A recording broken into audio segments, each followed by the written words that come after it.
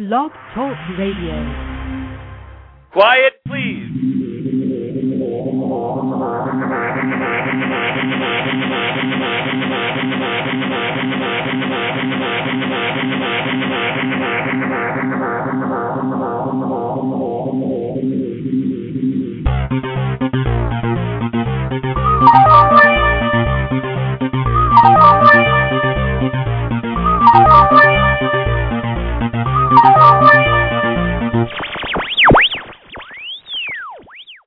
Welcome to Sikes Movie Beat, conversations with filmmakers where we discuss everything film and television.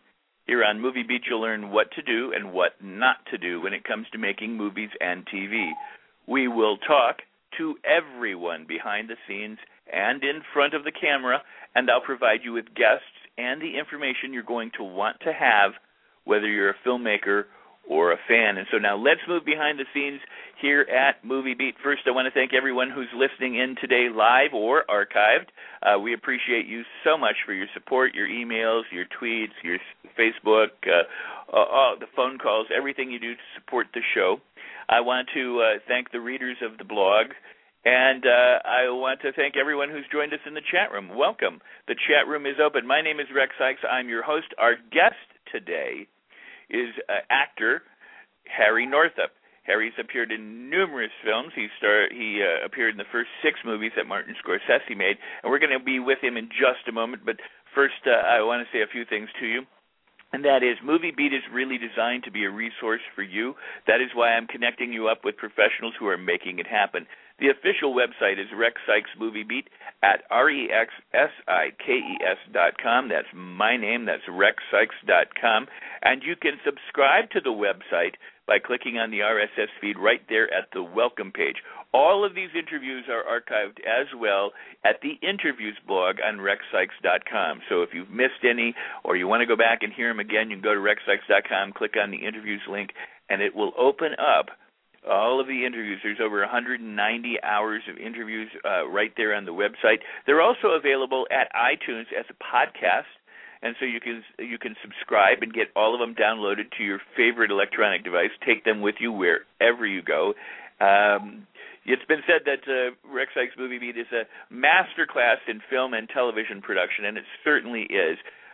We're very lucky to have expert professional filmmaking and TV-making guests who share their expertise with you, who divulge secrets, insider information, tips, suggestions, and advice to help you make your projects, your films, your video games, your content, your web series faster, smarter, easier, more effectively, and less expensively, and to advance your career, whether you're a director, producer, writer, grip, gaffer, craft service person, actor, whatever you may be, this is the website for you.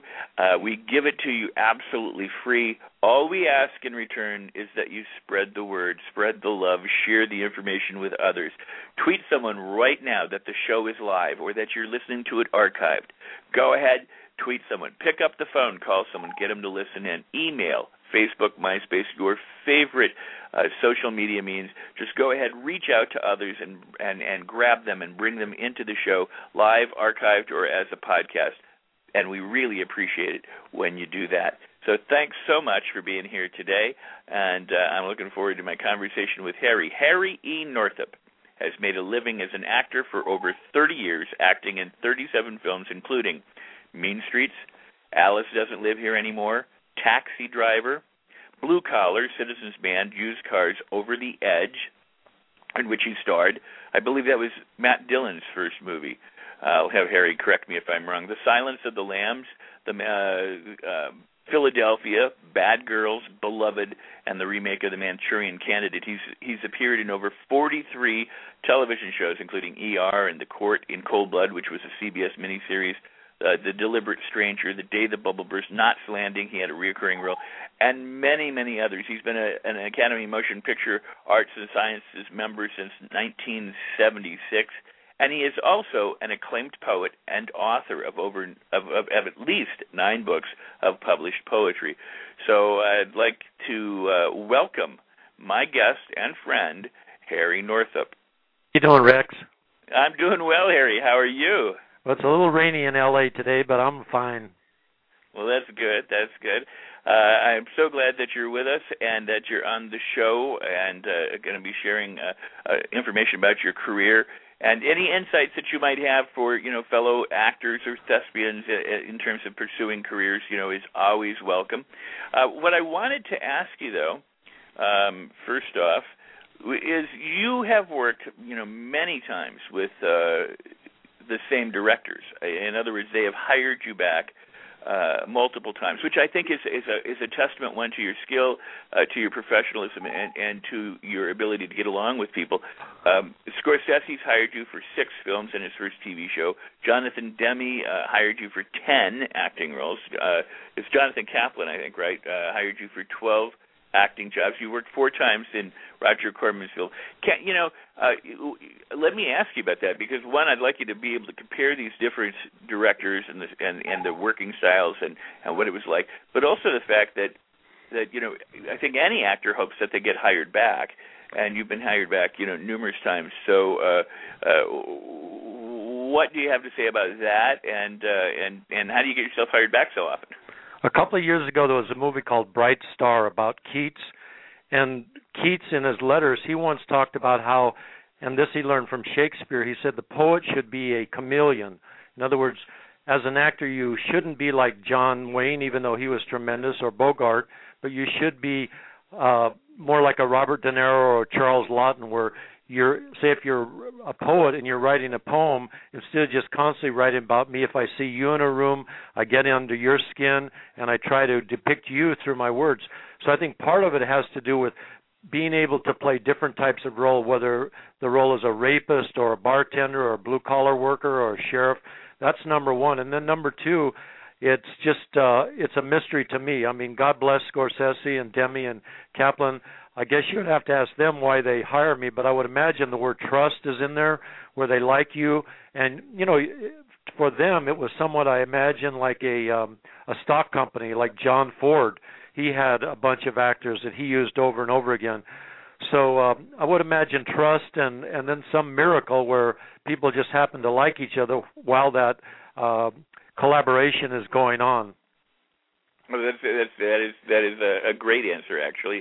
Now, you starred in Over the Edge, directed by Jonathan Kaplan, and Fighting Mad, directed by Jonathan Demme. You've got an upfront co-starring and starring billing on 10 films, but you're also a character actor, a supporting player or actor.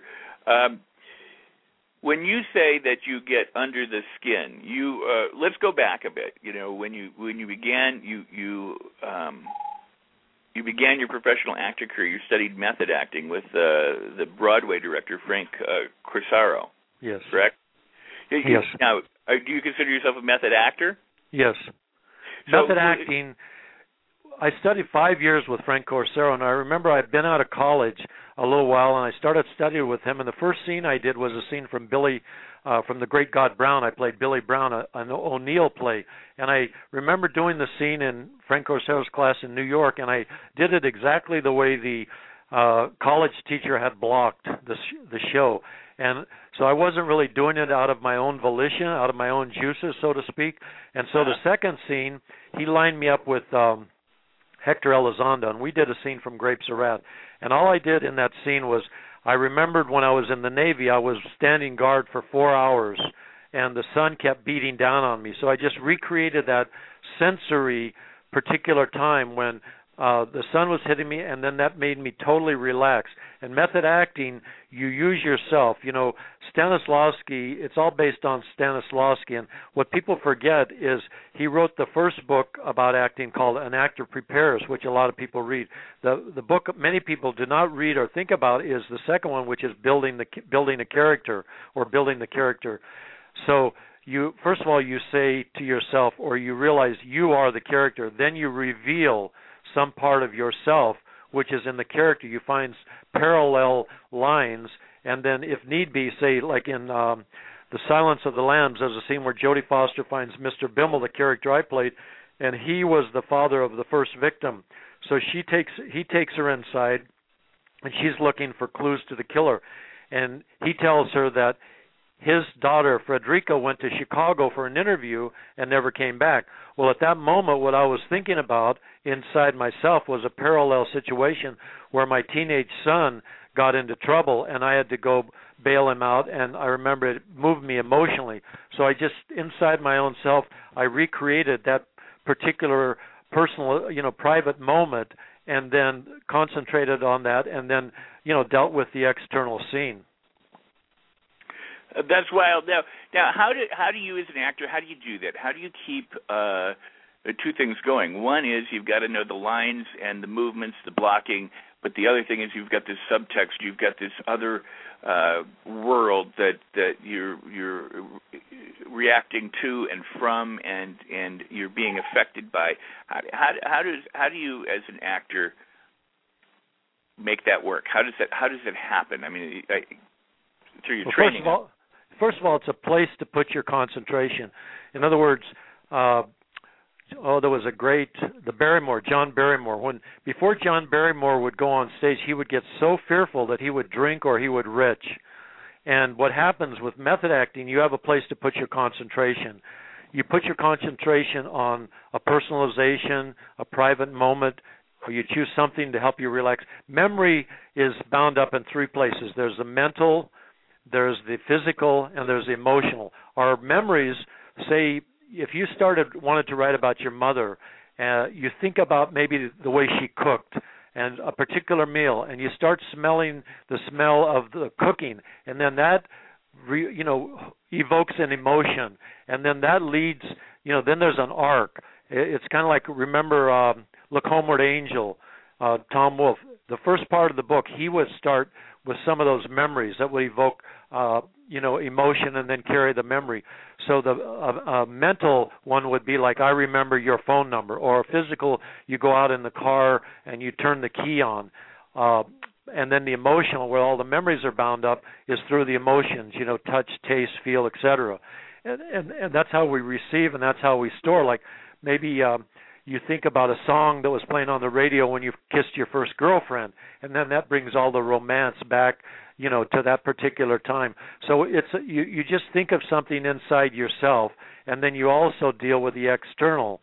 It's basically what it is, living privately in public. In other words, when you and I are talking, is for me to be thinking my thoughts without being swayed by you, or if you're with a group of people, without being swayed by the herd. In other words, think your own thoughts in public, but do the external lines, obviously. And if you're working with somebody, that person is not the person you're thinking of, so you have to delineate that. You can't fool yourself, but it's just really a place to put your concentration, which helps you relax, also helps you to evoke the emotion, and finally it helps you to believe in the scene.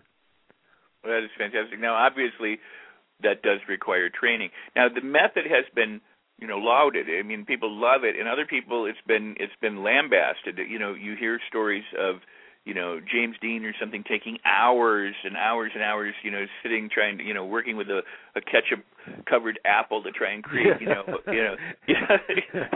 those stories, to try and recreate the car crash in a scene from the movie.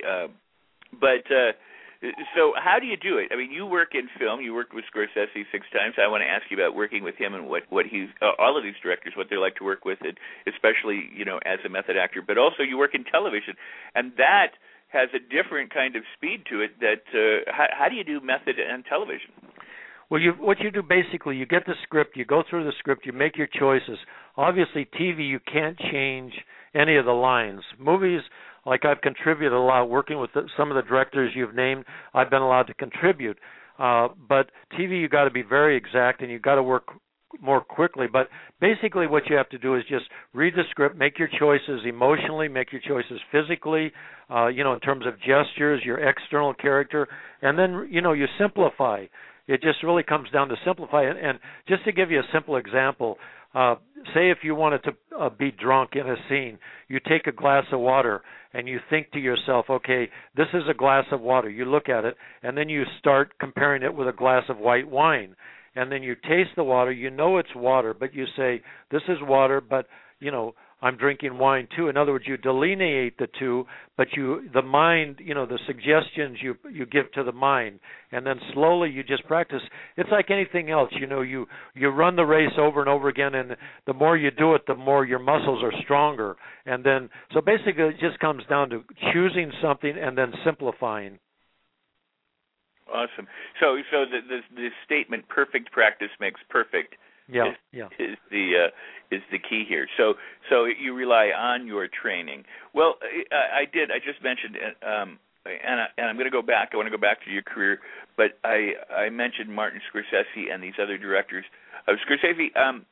So what's it like? I mean, I don't want this to be the purely fan-based question of what was it like to work with Sosa. What I'm interested in is his approach to working and how you fit. You worked with him multiple times. What did you discover? What did you learn about, him as a director and your place as an actor in utilizing the method in these movies? And were there conflicts or issues that arose that you overcame and worked together? Take it from there. Okay. Well, there's a couple of places I could enter this conversation in, but I will just start with the first one, which is something you talked about how if I have anything to say to young actors. The first job I worked for Martin Scorsese was Who's That Knocking at My Door, his first feature film. And I played the rapist, and it was in 1967. So being a theater actor, when I arrived on the set, I kept thinking of the scene as a long arc, a long enraged rape scene. But then once you start working, what you do in this particular scene, I played a college student who drove up. Zena Bethune was the actress, her character, and I drive up, stop, drive up, back up, drive up, stop, back up, shoot it in pieces. Then I make a right turn into the farmhouse area and stop, and then do it back up, do it over again until we get the prints, and then, turn out the lights, turn out the car, lock the door, put my arm around her, and then the ensuing rape begins, in the car. Then she jumps out of the car, runs down the hill into the snow. I grapple with her in the snow, pull her up the hill, force her in the car again. The rape continues. But the point I'm getting to is I learned that film is made in pieces. So it's a technical thing. In other words, you have to have the inner life going, the emotion, whatever you're working on, to provide the energy, the emotional energy and the anger and the rage, etc., for this act. But then you have to also be disciplined to know that it's shot in pieces. And so film is a technical field, obviously. So that's number one. And number two, it's a collaborative field. So you always have to work with the other people. So that was the first lesson I learned as an actor, that film is shot in pieces. And then just to jump ahead, when I worked with Scorsese on Taxi Driver, I walked into Columbia and he gave me the script after he had told me I got the part, and he handed me the script. And there are two things that I remember. He said, here's the script to Taxi Driver. I want you to play Doughboy. He said, the dialogue's a little too direct. The way we work sideways. And then he said a couple other things. He says, I'm going to turn Taxi Driver into a gothic horror story, which he did. And I'm going to use garish B-movie 50s color. Well, it has that garish look. And so that was how I got it. So that was the beginning of that film. Awesome. So we said we're going to work sideways. What do you think that meant? It means sometimes. Do you remember when De Niro, after he shot Harvey Keitel, remember when he's looking for the girl and Harvey Keitel's the pimp, and Harvey Keitel flips a cigarette and then De Niro pulls out his gun, sticks it in his belly and says, "Suck on this," and he shoots him. And then when he walks from that scene to the doorway of the apartment building, he doesn't walk in a straight line. He walks kind of sideways and this way and that way, almost like the way a crab works. In other words, don't be so obvious. Let it come out of left field sometimes, or let it come sideways. Like say when we're doing a scene with De Niro, Peter Boyle and me, and there was another guy, Norman Matlock, who played Charlie T in the cabbie stand on 45th and 10th. There's a scene where in the script it was written, Peter Boyle says, "Travis, Doughboy, do you know Travis?" And then he says, "Hi," and then I say, in the script it was written, "Oh yeah, we went to Harvard together," but I changed that line. I said, "Hey Travis, you got change for a nickel." because I heard a cabbie say that one time. So, sometimes things come out of the blue, and so you include things like that. Awesome. Now, talk a little bit about that scene and about your character of Doughboy. The scene is you're trying to sell Travis, the De Niro character, a piece of Errol Flynn's bathtubs, and it's been considered one of the most imaginative and offbeat scenes there is. How did that come about, and how did Scorsese rehearse it with you? Before I went to New York, I thought, what can I do to enhance my scene?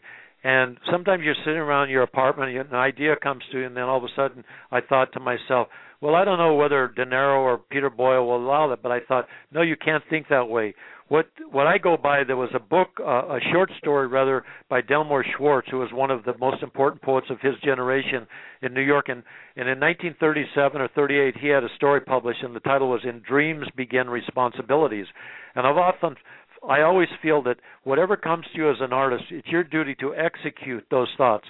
Don't judge them morally. Just execute them. So what I did was I thought, here's my character. I have 4 scenes in the movie. I have to try to sell. The main action line is I have to sell De Niro or take him to the guy who sells him a gun that he uses to, commit carnage at the end of the film, at least one of the guns. And so I thought, well, here I am, a small town guy from Nebraska. De Niro's a big city, great actor. I have to, it's like if I met you driving a cab, and how could I say to you, do you want to buy a gun? You might be a cop. So I thought, well, I got to prove he might think I'm a cop. You might think I'm a cop. So I thought, well, I got to make him think I'm sicker than he is. So I thought, all right, I will try to sell him a piece of Errol Flynn's bathtub, because in the future somebody will be trying to sell some schmo piece of Robert De Niro's clothing, like a metaphor.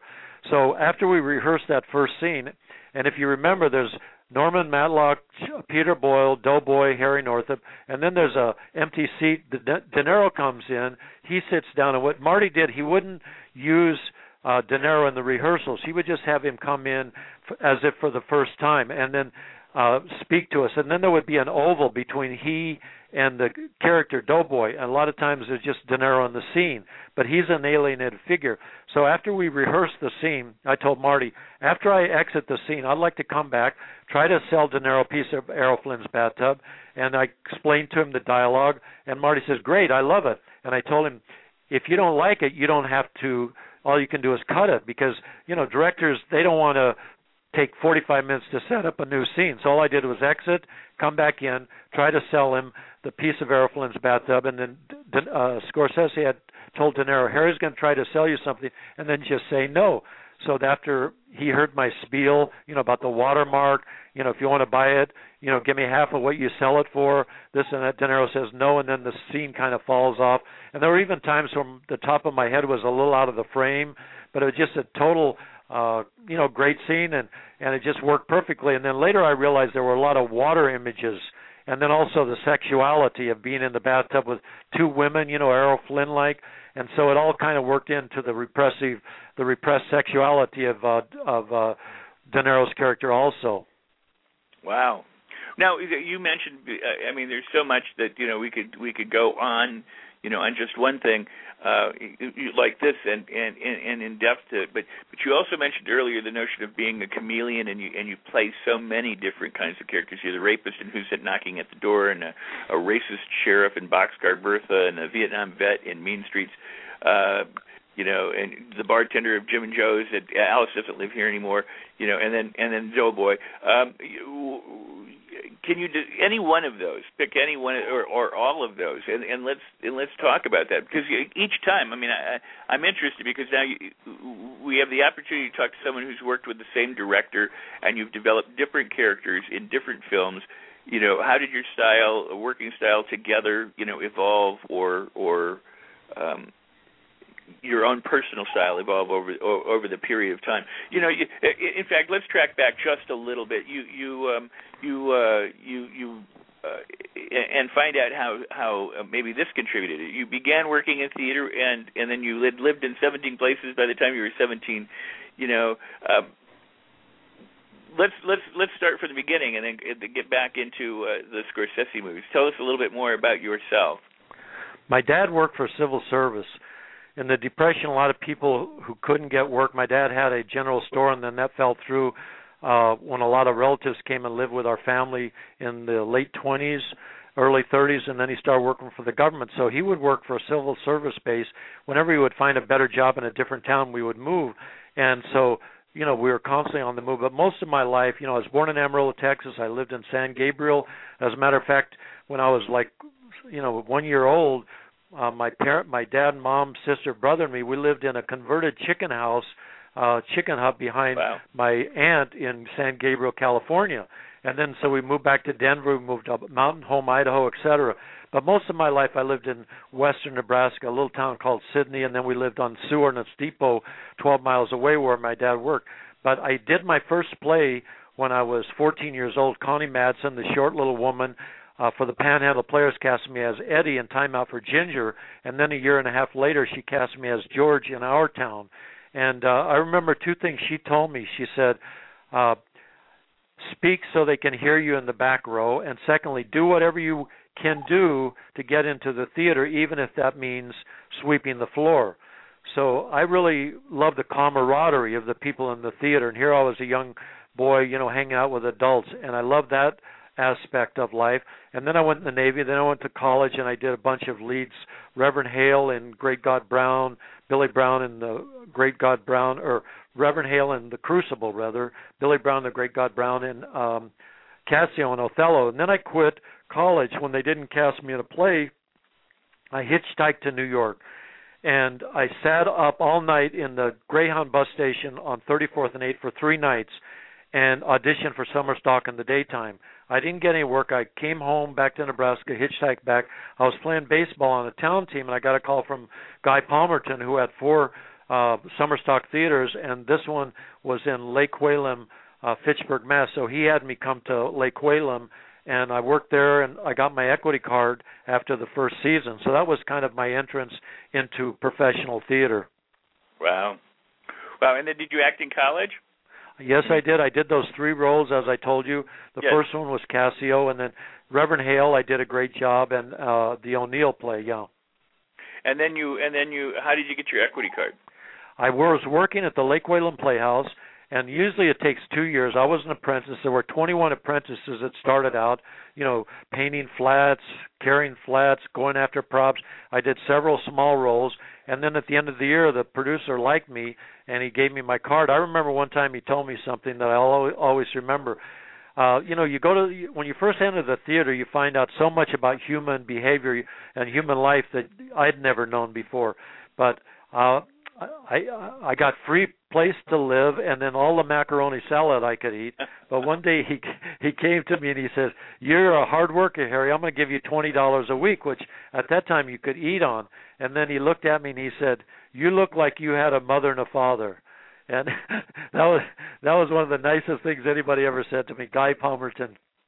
Wow, that's very cool. Harry, hey, we got to take a break and do a little bit of a station identification and let people know who our upcoming guests are going to be.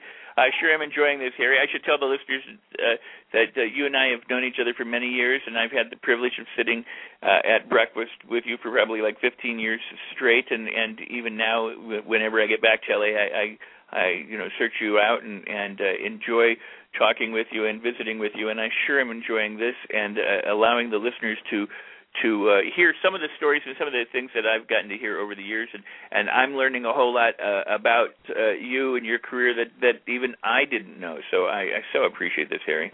Me too. All right. You are listening to Rex Sikes Movie Beat with my guest today is Harry Northup. And the official website is rexsikes.com, REXSIKES. Again, you can subscribe to the official website right there. All of the interviews are stored on the website in the interviews blog. They're also available at iTunes as podcasts. And so you're going to want to go back to iTunes, subscribe, and download all of these to your favorite electronic device. My upcoming guests next week, on Monday the 25th, will be Jane Jenkins and Janet Hershenson. They are returning. They are the authors. They cast for Ron Howard and big directors and the big movies. They've been in the business since Francis Ford Coppola started the Zoetrope Studios back in the... Hey, you remember that, Harry, don't you? Yes, absolutely. Yeah, back then. Anyway, they have a book called A Star Is Found, and I recommend his books from time to time, and I just think that their book is a must-have book. It gives you deep insights into the casting processes. They're going to be back Monday the 25th, so you're going to want to listen to them again. Share their knowledge, their know-how, and their experience. Uwe Boll, producer-director, will be back with us on the 26th, and I'm looking forward to that. He's produced multi-million-dollar movies for many years, and he will be returning. And then Lance Kowis is a director who's going to be joining us on the 28th. And we want you to tune in for Lance. He's completed a movie in Michigan recently, and we're going to be talking to him about that. On the 29th of October, Friday night, is at the Milwaukee Art Museum. If you're in the listening area, come on down. They are premiering a movie that I actually star in called Port of Call, and it's a multi-dimensional comedy. I have not seen it. It's supposedly... a lot of special effects and green screens and things like that, but it is a multi-dimensional comedy, and I'm going to attend, and we'll see what it's all about. It's directed by Glenn Popple.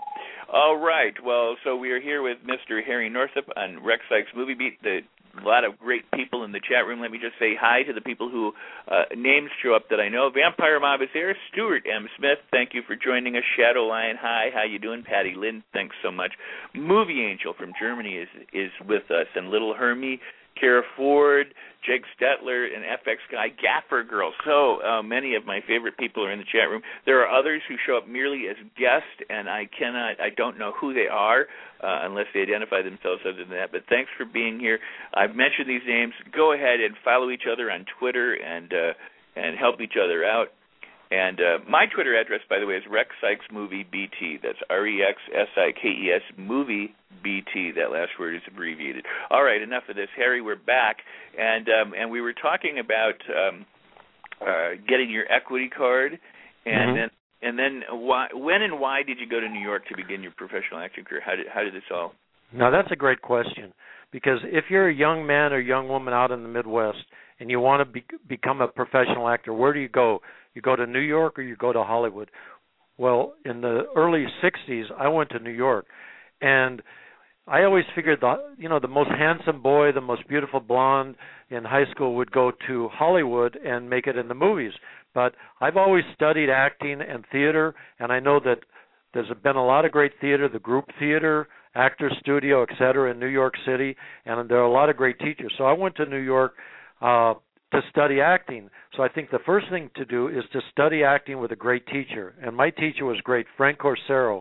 He directed The Night of the Iguana on Broadway, among others. He directed Hatful of Rain off Broadway. He became a brilliant, or he was brilliant, but he became a well-known opera director. He was the artistic head of Directors Studio, the artistic director at Juilliard.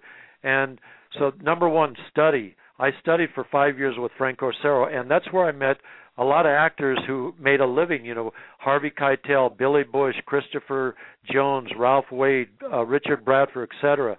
And that's how I got to meet Marty Scorsese. Harvey Keitel had recommended me to audition for Marty, and so I went down on 42nd Street to, I think it was Jonas Mekas' office, and met Marty, and Marty interviewed me for his first film, and I got in that. So what I would suggest to young people is find a great teacher, number one, and if I've always loved movies, so study movies. And then the last thing I would just like to say is I believe that whatever you find in life is what's inside you. And I think it's important to work with great directors. So I've always studied directors, whether it's D.W. Griffith, Raoul Walsh, Michael Curtiz, etc., of great directors in the past, Bergman, Fellini, Pasolini, and then study great directors. And I ended up, that's what I did. I'd see whole series of von Sternberg films or D.W. Griffith films. And then, I ended up working with Scorsese and Demme and Kaplan. So put inside your heart and your mind what you want in life, and basically I think your journey will be fulfilled. Well, very cool, very, very cool. Now we were kind of come full circle here because you met Scorsese and you said Keitel sent you over. Yes, Harvey was in a scene with me. We had done a project down on 4th Street, and Harvey recommended me to Scorsese. As a matter of fact, I only had one party in 5 years in New York, and Harvey brought 2 girls from where he was from, which is Coney Island, Brighton Beach, and I ended up marrying one of those girls. So Harvey introduced me to my first wife. He introduced me to Scorsese. Which was the more enduring relationship? Well, they were both about the same. My first wife, a beautiful young Jewish girl from Coney Island, from 1967 to 74, and Scorsese, I worked for his first 6 films for a decade, and then later on in '85 a TV show. But they're both wonderful. They were, and I cherish them both. That's very cool. That's very cool. Yeah, was the first movie with Scorsese, was his first movie, is that Who's That Knocking at My Door? Yes, he had made a bunch of student films, and then he had made this film.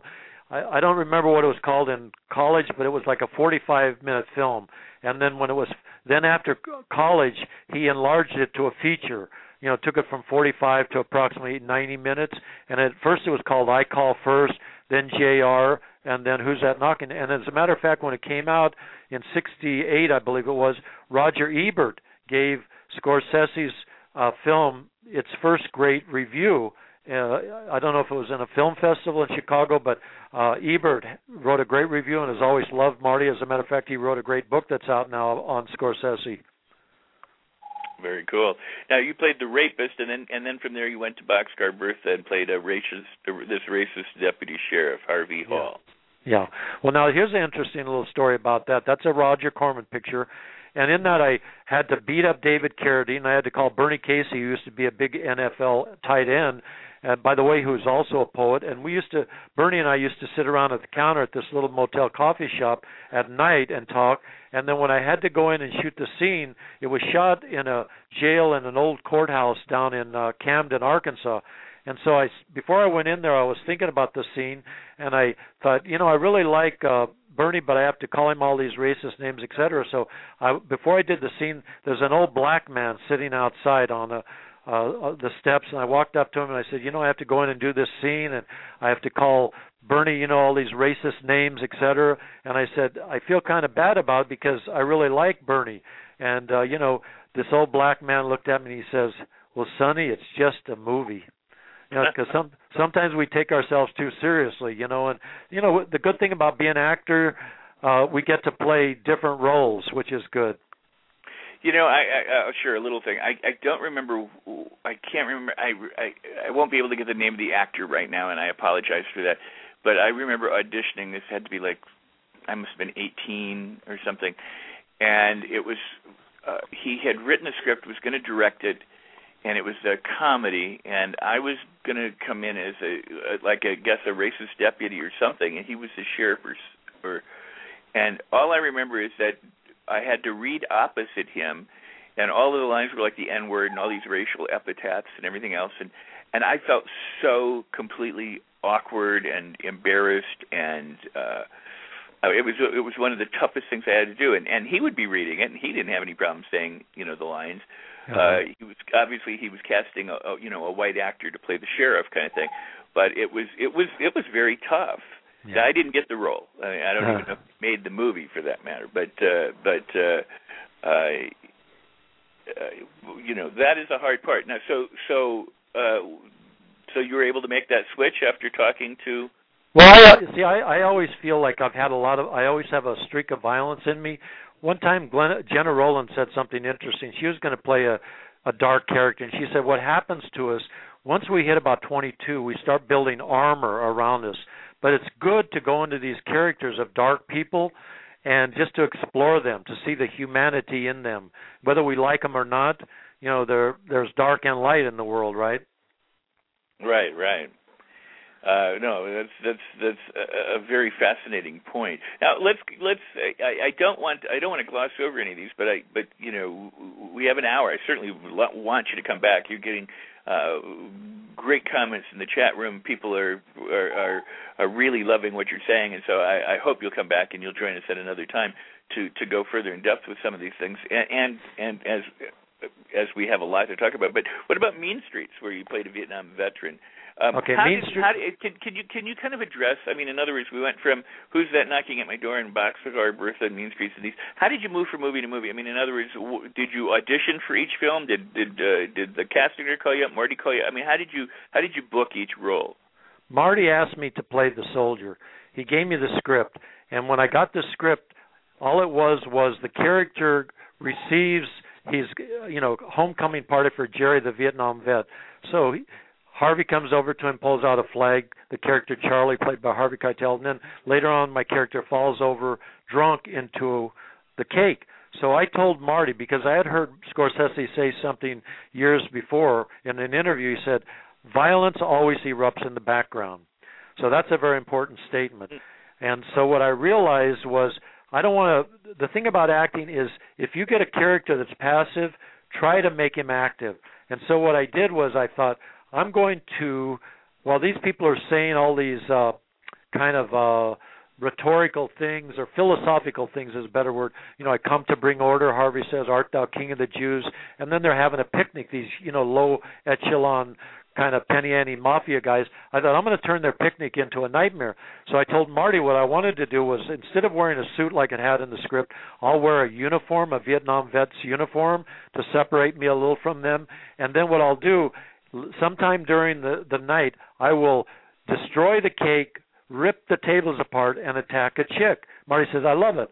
So I told the cinematographer, I asked the prop person first, how many cakes do you have? Well, it was a low-budget film. The prop person said 2 cakes. So I told Kent Wakeford, who shot Mean Streets and Alice Doesn't Live Anymore, 2 totally different-looking films, please keep me in frame. So at one point in the film, the camera comes in on me. I destroy the cake. I rip the tables apart a la Lee Marvin. I attack the chick. And then finally, after that scene settles down, Marty cuts to Harvey dancing with the young girl in the back. And the New York Times film critic Vincent Canby said the scene where Harry Northup, who plays the Vietnam vet, destroys his own homecoming is one of the most mysteriously sorrowful moments in recent American cinema. So the whole point is to try, when you get the opportunity as an actor, make something happen. Obviously talk it over with the director first. And when you work with a great director like Scorsese, they want you to contribute. And even the writer, Mardick Martin, who wrote it with Marty, he came over and he said, you brought something to that scene that wasn't in the script. Very cool, and I was going to ask you about that. In each of these roles, how much leeway Scorsese had in allowing you to bring in your own performance, and what kind of shaping or consultation he might have given. Well, obviously, here's what you cannot do. You can't change the action of the film. For example, in Taxi Driver, who is Doughboy? Doughboy is a fellow cabbie who asks De Niro if he carries a piece, does he want one? I know where I can get you one. Then he picks up De Niro in a scene, takes him to the gun salesman. De Niro buys the guns, which he kills people with at the end. You can't change the action of the film.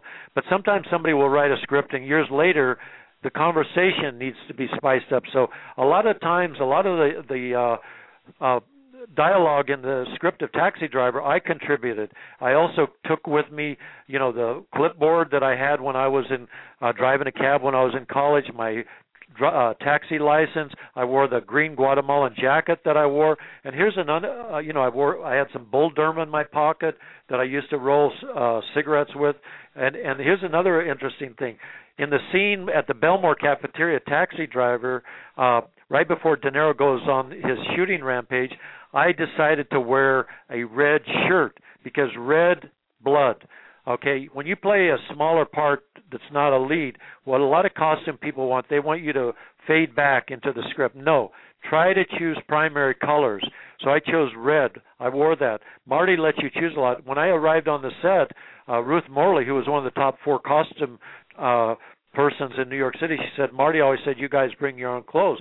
So everything except for a pair of pants Marty thought was too fine, I chose of my own. So the point is, whatever you can do, bring lines, new actions, your own clothes, get your hair cut exactly the way you want it. If you have any props, the props, I even had my little transistor sister back in 1975 that I used when I was a cabbie. So everything you can do to make you believe in the scene more, to enhance the scene, do that. And usually a great director will let you contribute. That's fantastic. Somebody said, this sounds like a 5-part interview, Rex. Oh, right. Well, and, the one thing I just wanted to... This is great. I mean, people are enjoying it so much, they want you to come back. So, well, let me just go back to one little thing, since I know you probably want to talk a little bit about Over the Edge, but one brief little thing about Alice Doesn't Live Anymore. When Marty hired me for the bartender, I'd worked in restaurant business when I was studying acting in New York, and so before I went to Phoenix to shoot that movie, I picked boots, jeans, I wore a navy blue shirt, and then I found one of those little Western white cross ties, and I showed up, I wore that. So Marty loved the outfit, and he's very religious, so the cross tie and the colors. And then here's 2 things Marty came up to me before we shot the scene. He said to me, 2 things I'll never forget. He said, this is a close-up, so do not move much. Number 2, he said, I'm going to shoot this scene so the red lights reflect off of your blue shirt. And I thought, he's got everything covered. So the more knowledge that somebody has, like Scorsese's a brilliant filmmaker and historian of film, it relaxes you. You know what I mean? Absolutely. And the more relaxed you are, the better you are. It's like lovemaking. The more relaxed you are, the better that you are. The more relaxed you are as an actor, the deeper, the more responsive you are. Awesome. Very cool. Brilliant. I mean, I am enjoying this so much, and so are the members of the chat room. So let's talk about Over the Edge. Now, you got top billing as Sergeant Doberman in that, and this is a cult film. Can you talk about its history? Over the Edge was shot, I believe, in 77 or 78, and it was the first or second picture Orion did when it was at Warner Brothers, and basically it was based on a true story up in Foster City. But my character, Sergeant Doberman, he shoots and kills Richie, who's played by Matt Dillon. That was his first role. When Richie turns around and points a gun at Doberman. And that's been one of, if you ever want to type in Over the Edge on IMDb, there are many, many people arguing whether Doberman had the right to kill Richie. And then what happens, that sets off a big thing where the kids lock the parents and, the PTA and the authorities in a cafetorium, and then they commit mayhem. And then at the end, my character is taking Carl in, and then another young kid shoots a tire, and Doberman's car goes in the rec center, and the kid escapes, and then Doberman, the car explodes, and Doberman goes up in flames, and then the kids go off to jail. At the end, they're driving in a bus, and the fire in the background, and then Ooh Child, Things Are Going to Get Better by Valerie Carter. But that film was like the 4th gang picture down the line, and there was a lot of violence. So what happened, Warner Brothers pulled that film. So it wasn't released until there was Joseph Papp at the Public Theater in New York had a film series called Forgotten Films on Monday night at the Public Theater. So he played it in 1981. The New York Times, Time Magazine, Newsweek, I had my picture in Newsweek, Village Voice, among others, they gave it rave reviews. And so it's always been a cult film, and I think that the young people who were like 10 to 14 or 15 at that time, they're the ones that have always supported and loved the film, identified with the kids. And it's like a pressure cooker. Everything just seethes, and all of a sudden at the end it just explodes. And just a couple of little trivia things. Kurt Cobain, that was his favorite movie. He based his song Teen Spirit on that movie, and Jodie Foster, she worked for Jonathan Kaplan, who directed Over the Edge later. She worked for him in The Accused, and she said the reason I wanted to work with Kaplan, after I saw Over the Edge, she said, I realized that was the only teen movie that made any sense, so I always wanted to work with Kaplan. And then she worked for him in The Accused, and she won the Academy Award for Best Actress. But right. Tim Hunter and Charlie Hess wrote the script. They're both brilliant screenwriters. They were very young, and then it was produced by George Leto, who produced about he did 3 films for De Palma, but he was the best producer I ever worked for. And Jonathan Kaplan, he's just a tremendous director with a large range of feeling and a joyful person to be around. Well, that is fantastic, and we literally have maybe 15 minutes at the outside left here, and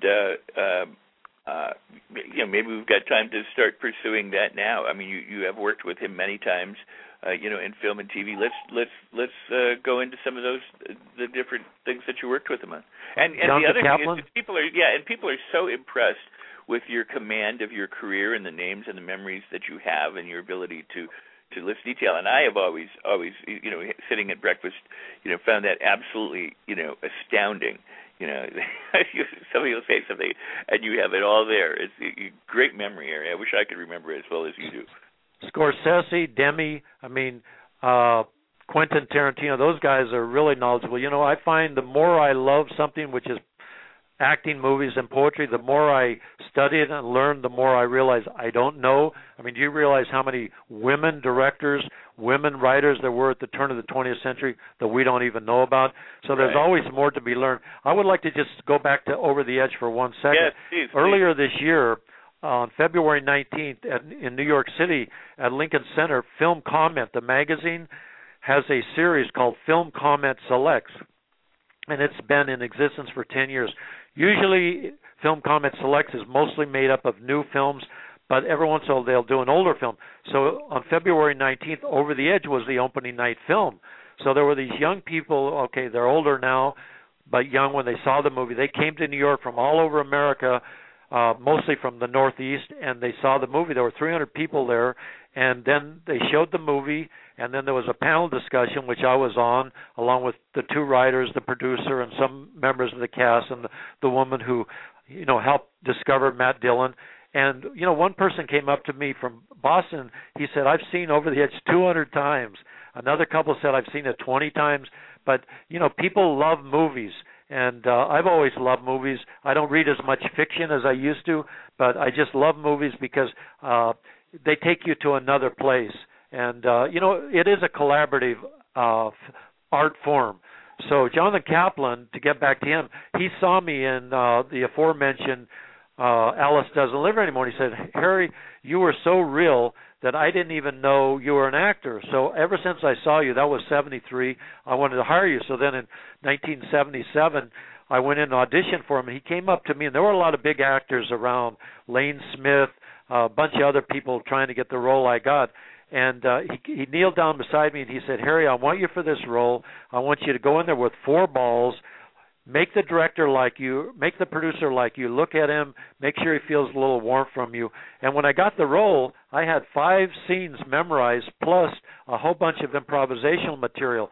So you really have to concentrate. I remember walking across Beverly Hills Street, and I said, do I want this role? And I said, yes, because if I want it, I know I can get it.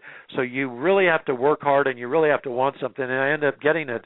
And Kaplan, over the years, he just has always hired me, and he's just really a down-to-earth guy. Scorsese, Demi, and Kaplan, they're all geniuses. And if I wrote to Demi or if I wrote to Kaplan or called him, they would call me or write me back. Scorsese, he wouldn't call you unless he wanted you because he just, that's the way he is. He's just so busy all the time, and he just focuses on what's right in front of him. He said one time, if I answered all the phone calls and letters that people sent me or called me and told me I was a genius, I'd never get any work done. But you're thankful for, the rarity of working with these great masterful directors, and Roger Corman, too, also. Oh, that's very cool. That is very cool. Let's talk quickly. We have, let's see here. We've got about 11 minutes. All right. How about this? How about Silence of the Lambs? I was, that's exactly what I was going to ask you about. You played Mr. Bimmel, and I was going to say, Jonathan Demme has talked to you, worked with you 10 times, but let's talk Silence of the Lambs. Very cool. I love Jonathan Demme. He's a positive, warm director. He's a total movie nut. When he was in high school in Long Island, he would go to see a movie, and he would write who was in it, what the subject was, etc., on 3x5 cards. And so he was always a movie lover. And so I played Mr. Bimble, and I remember what happened was I heard he was going to direct it. I read the book. Now here's another thing people don't think about. I read the book. I wrote him a letter. Like, this is months before the movie started. So I said, I'd like to play this part or that part. So then a couple of months before the film, actually 2.5 months before, he asked me if I wanted to play Mr. Bimble. I said, I'd love to. So I got the script 2.5 months before the movie started. So what I did was this. I got a pigeon. I kept a pigeon in a cat cage outside.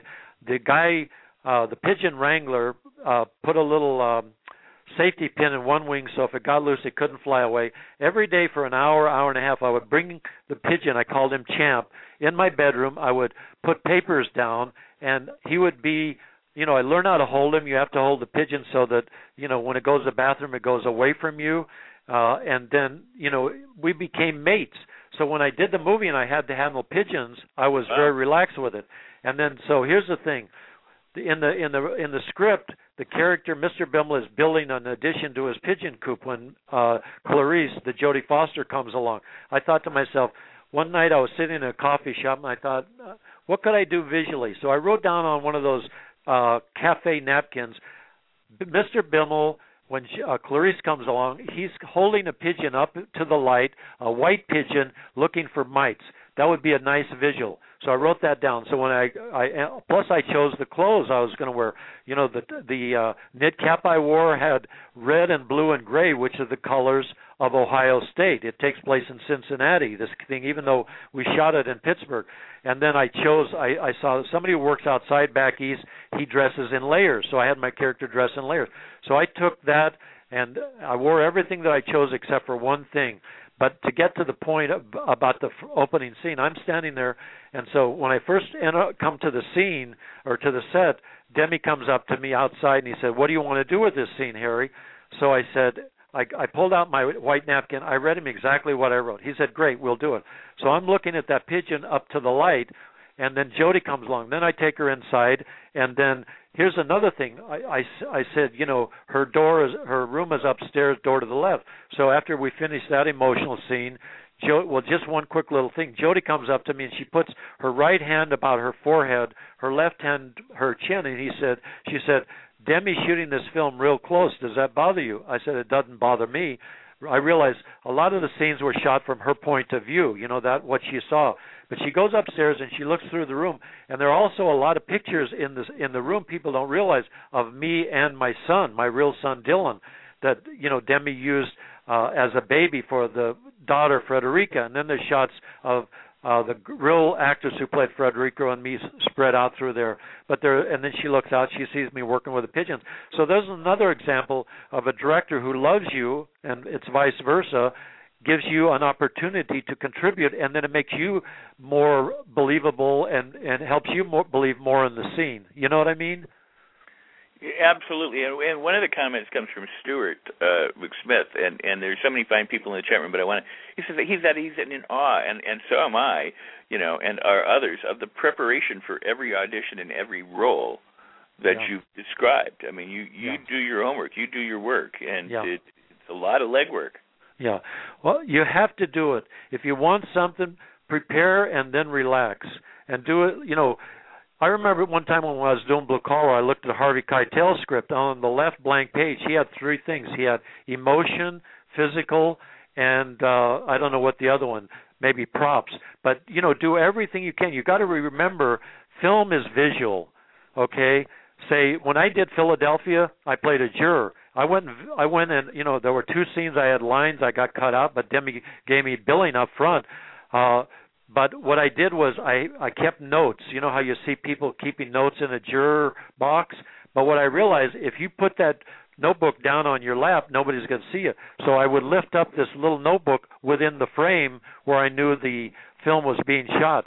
So you have to remember, film is visual. That's what Scorsese told me when I did Mean Streets. He comes up to me setting the scene, and I told Marty, I said, "Marty, I don't have any lines in this scene." Marty says, "Film is visual. Don't worry about it. Film is visual." And I end up getting a great review in the New York Times. So just remember that, do whatever you can do to enhance the scene. Clothes, emotion, props, especially things that are your own. You know what I mean? Personal. Make it personal.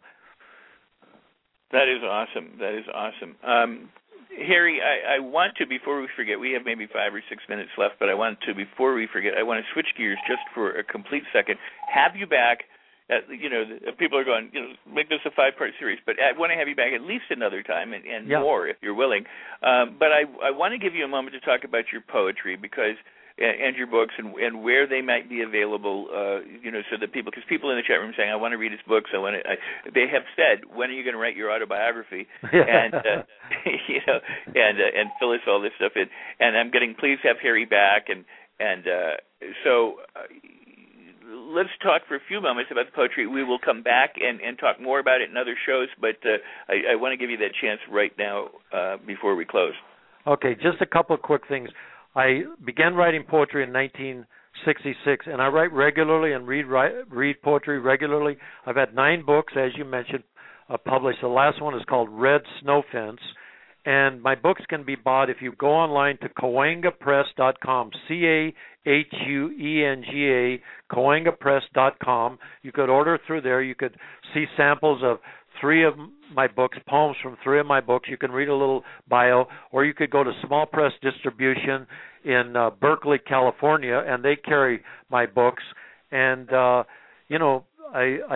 just write poetry all the time, and I'm on a panel in November 7th in a poetry center here in LA. I've been part of the poetry community for 42 years, but film acting is one of my subject matters. And love and loss and growing up in Nebraska and place. My wife, Holly, she's also a poet. So I've been very active in the poetry community also. Awesome. I'm so glad that you shared that. And I guess before we close, I got to say hi to all our breakfast buddies. And when you see them next. And when did you move to Los Angeles? I mean, we've known each other many years, but you were doing all these New York. Did you go back and forth for some of the New York movies? Some of the latter? I moved to L.A. March 5th, 1968.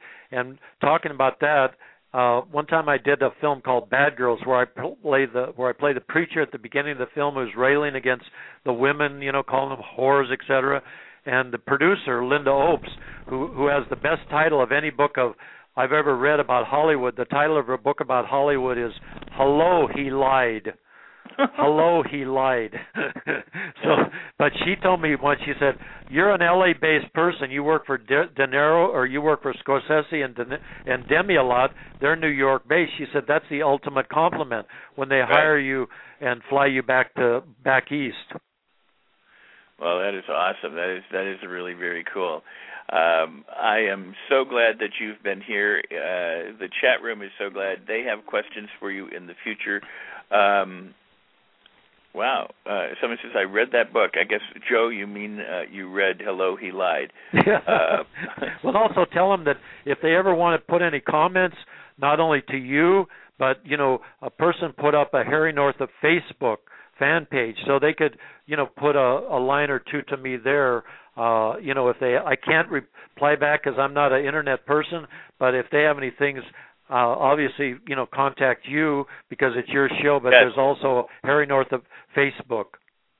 Oh, very cool. And I always encourage the listeners and the readers of my show that if they'd like to ask questions in advance and they can't be here live and they can't join us in the chat room, to email those in. They can use the contact page at my website at rexsikes.com, and they put the name of the guest. They put Harry Northup in the subject header, and then the questions in the body, and they fire it off to me, and then we save that for the next time we get together, and then we can ask those questions as well.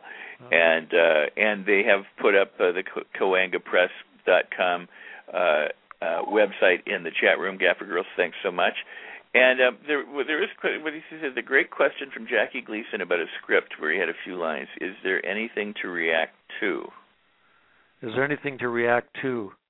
I think this is it's a Vampire Mob. I think he is gone back to your statement of, I don't have any lines in this, and Scorsese saying film is visual, and he, I believe, is quoting from Jackie Gleason about a script where he didn't have any lines. If he didn't have any lines, is there anything to react to? Well, yes. Basically, what film is, listening.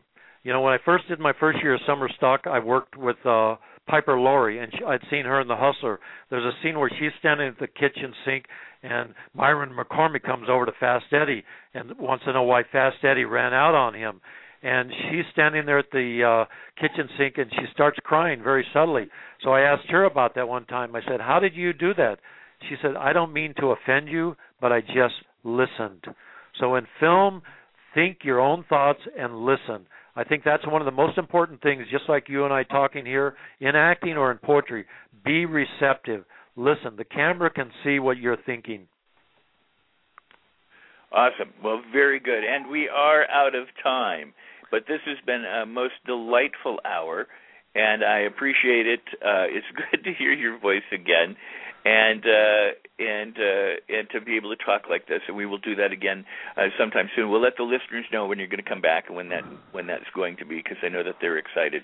And for those who are listening archived or as a podcast, you just stay tuned to RexSikes.com and you'll find out. Mr. Harry Northup, thank you so much for being here today. Thank you, Rex. It's been an honor and a pleasure. Oh, no, it's been my honor and my pleasure. So have a great day and take care and a rest of a fabulous week. Okay, thanks. Bye. All right, bye-bye. Mr. Harry Northup, a very fascinating guest, and by all accounts in the chat room, people certainly enjoying it, and I appreciate those comments. It's great to have the support, and it's great to know that you love the guests and that they're getting value from what my expert guests share, because they are indeed, they're giving the farm away. And it's great when you respond. And it's also great when you can retweet about it, tweet it live, tweet it after the fact. Go ahead, tweet it right now, tomorrow afternoon, a week from now. Think back and go, oh, well, gee, I can tweet about this show, because there's always an opportunity for people to listen. Put it on Facebook. Visit Harry Northup's Facebook friend page, his fan page there on Facebook as well. But do spread it through your favorite social media means, and by phone and by email and in person when you have the opportunity to. I always tell people that they can post these links to the interviews anywhere and everywhere. Just use good taste. That's all I ask. But even then, we just help get the word out. And as has been mentioned in the chat room, we are a community, we are a family at Movie Beat here, and people are helping each other. They are helping crowdfunding, and they are donating their time and contributing to each other. They are hiring each other and working on projects together. They are supporting each other and following each other on Twitter and Facebook and encouraging each other. And so we are a family and we are a community, and I'm so grateful to all of the people who help make that so. Thanks, everyone, for tuning in and for spreading the word. Keep in mind that I have other fabulous guests coming up. At the end of October, I've got Jane Jenkins and Janet Hershenson, casting directors, coming back. Uwe Boll will return. Producer, director, and director Lance Kowis is coming back. Again, thanks to Harry Northup and to all of you. You can become a member of the Rex Sikes Movie Beat Facebook group, or you can join the Friends page there on Facebook as well. Again, my Twitter address is Rex Sikes Movie BT. That last word is abbreviated. And everybody, have a fabulous day, everyone. Make your movies, complete your projects. Until we meet the next time, that is a wrap.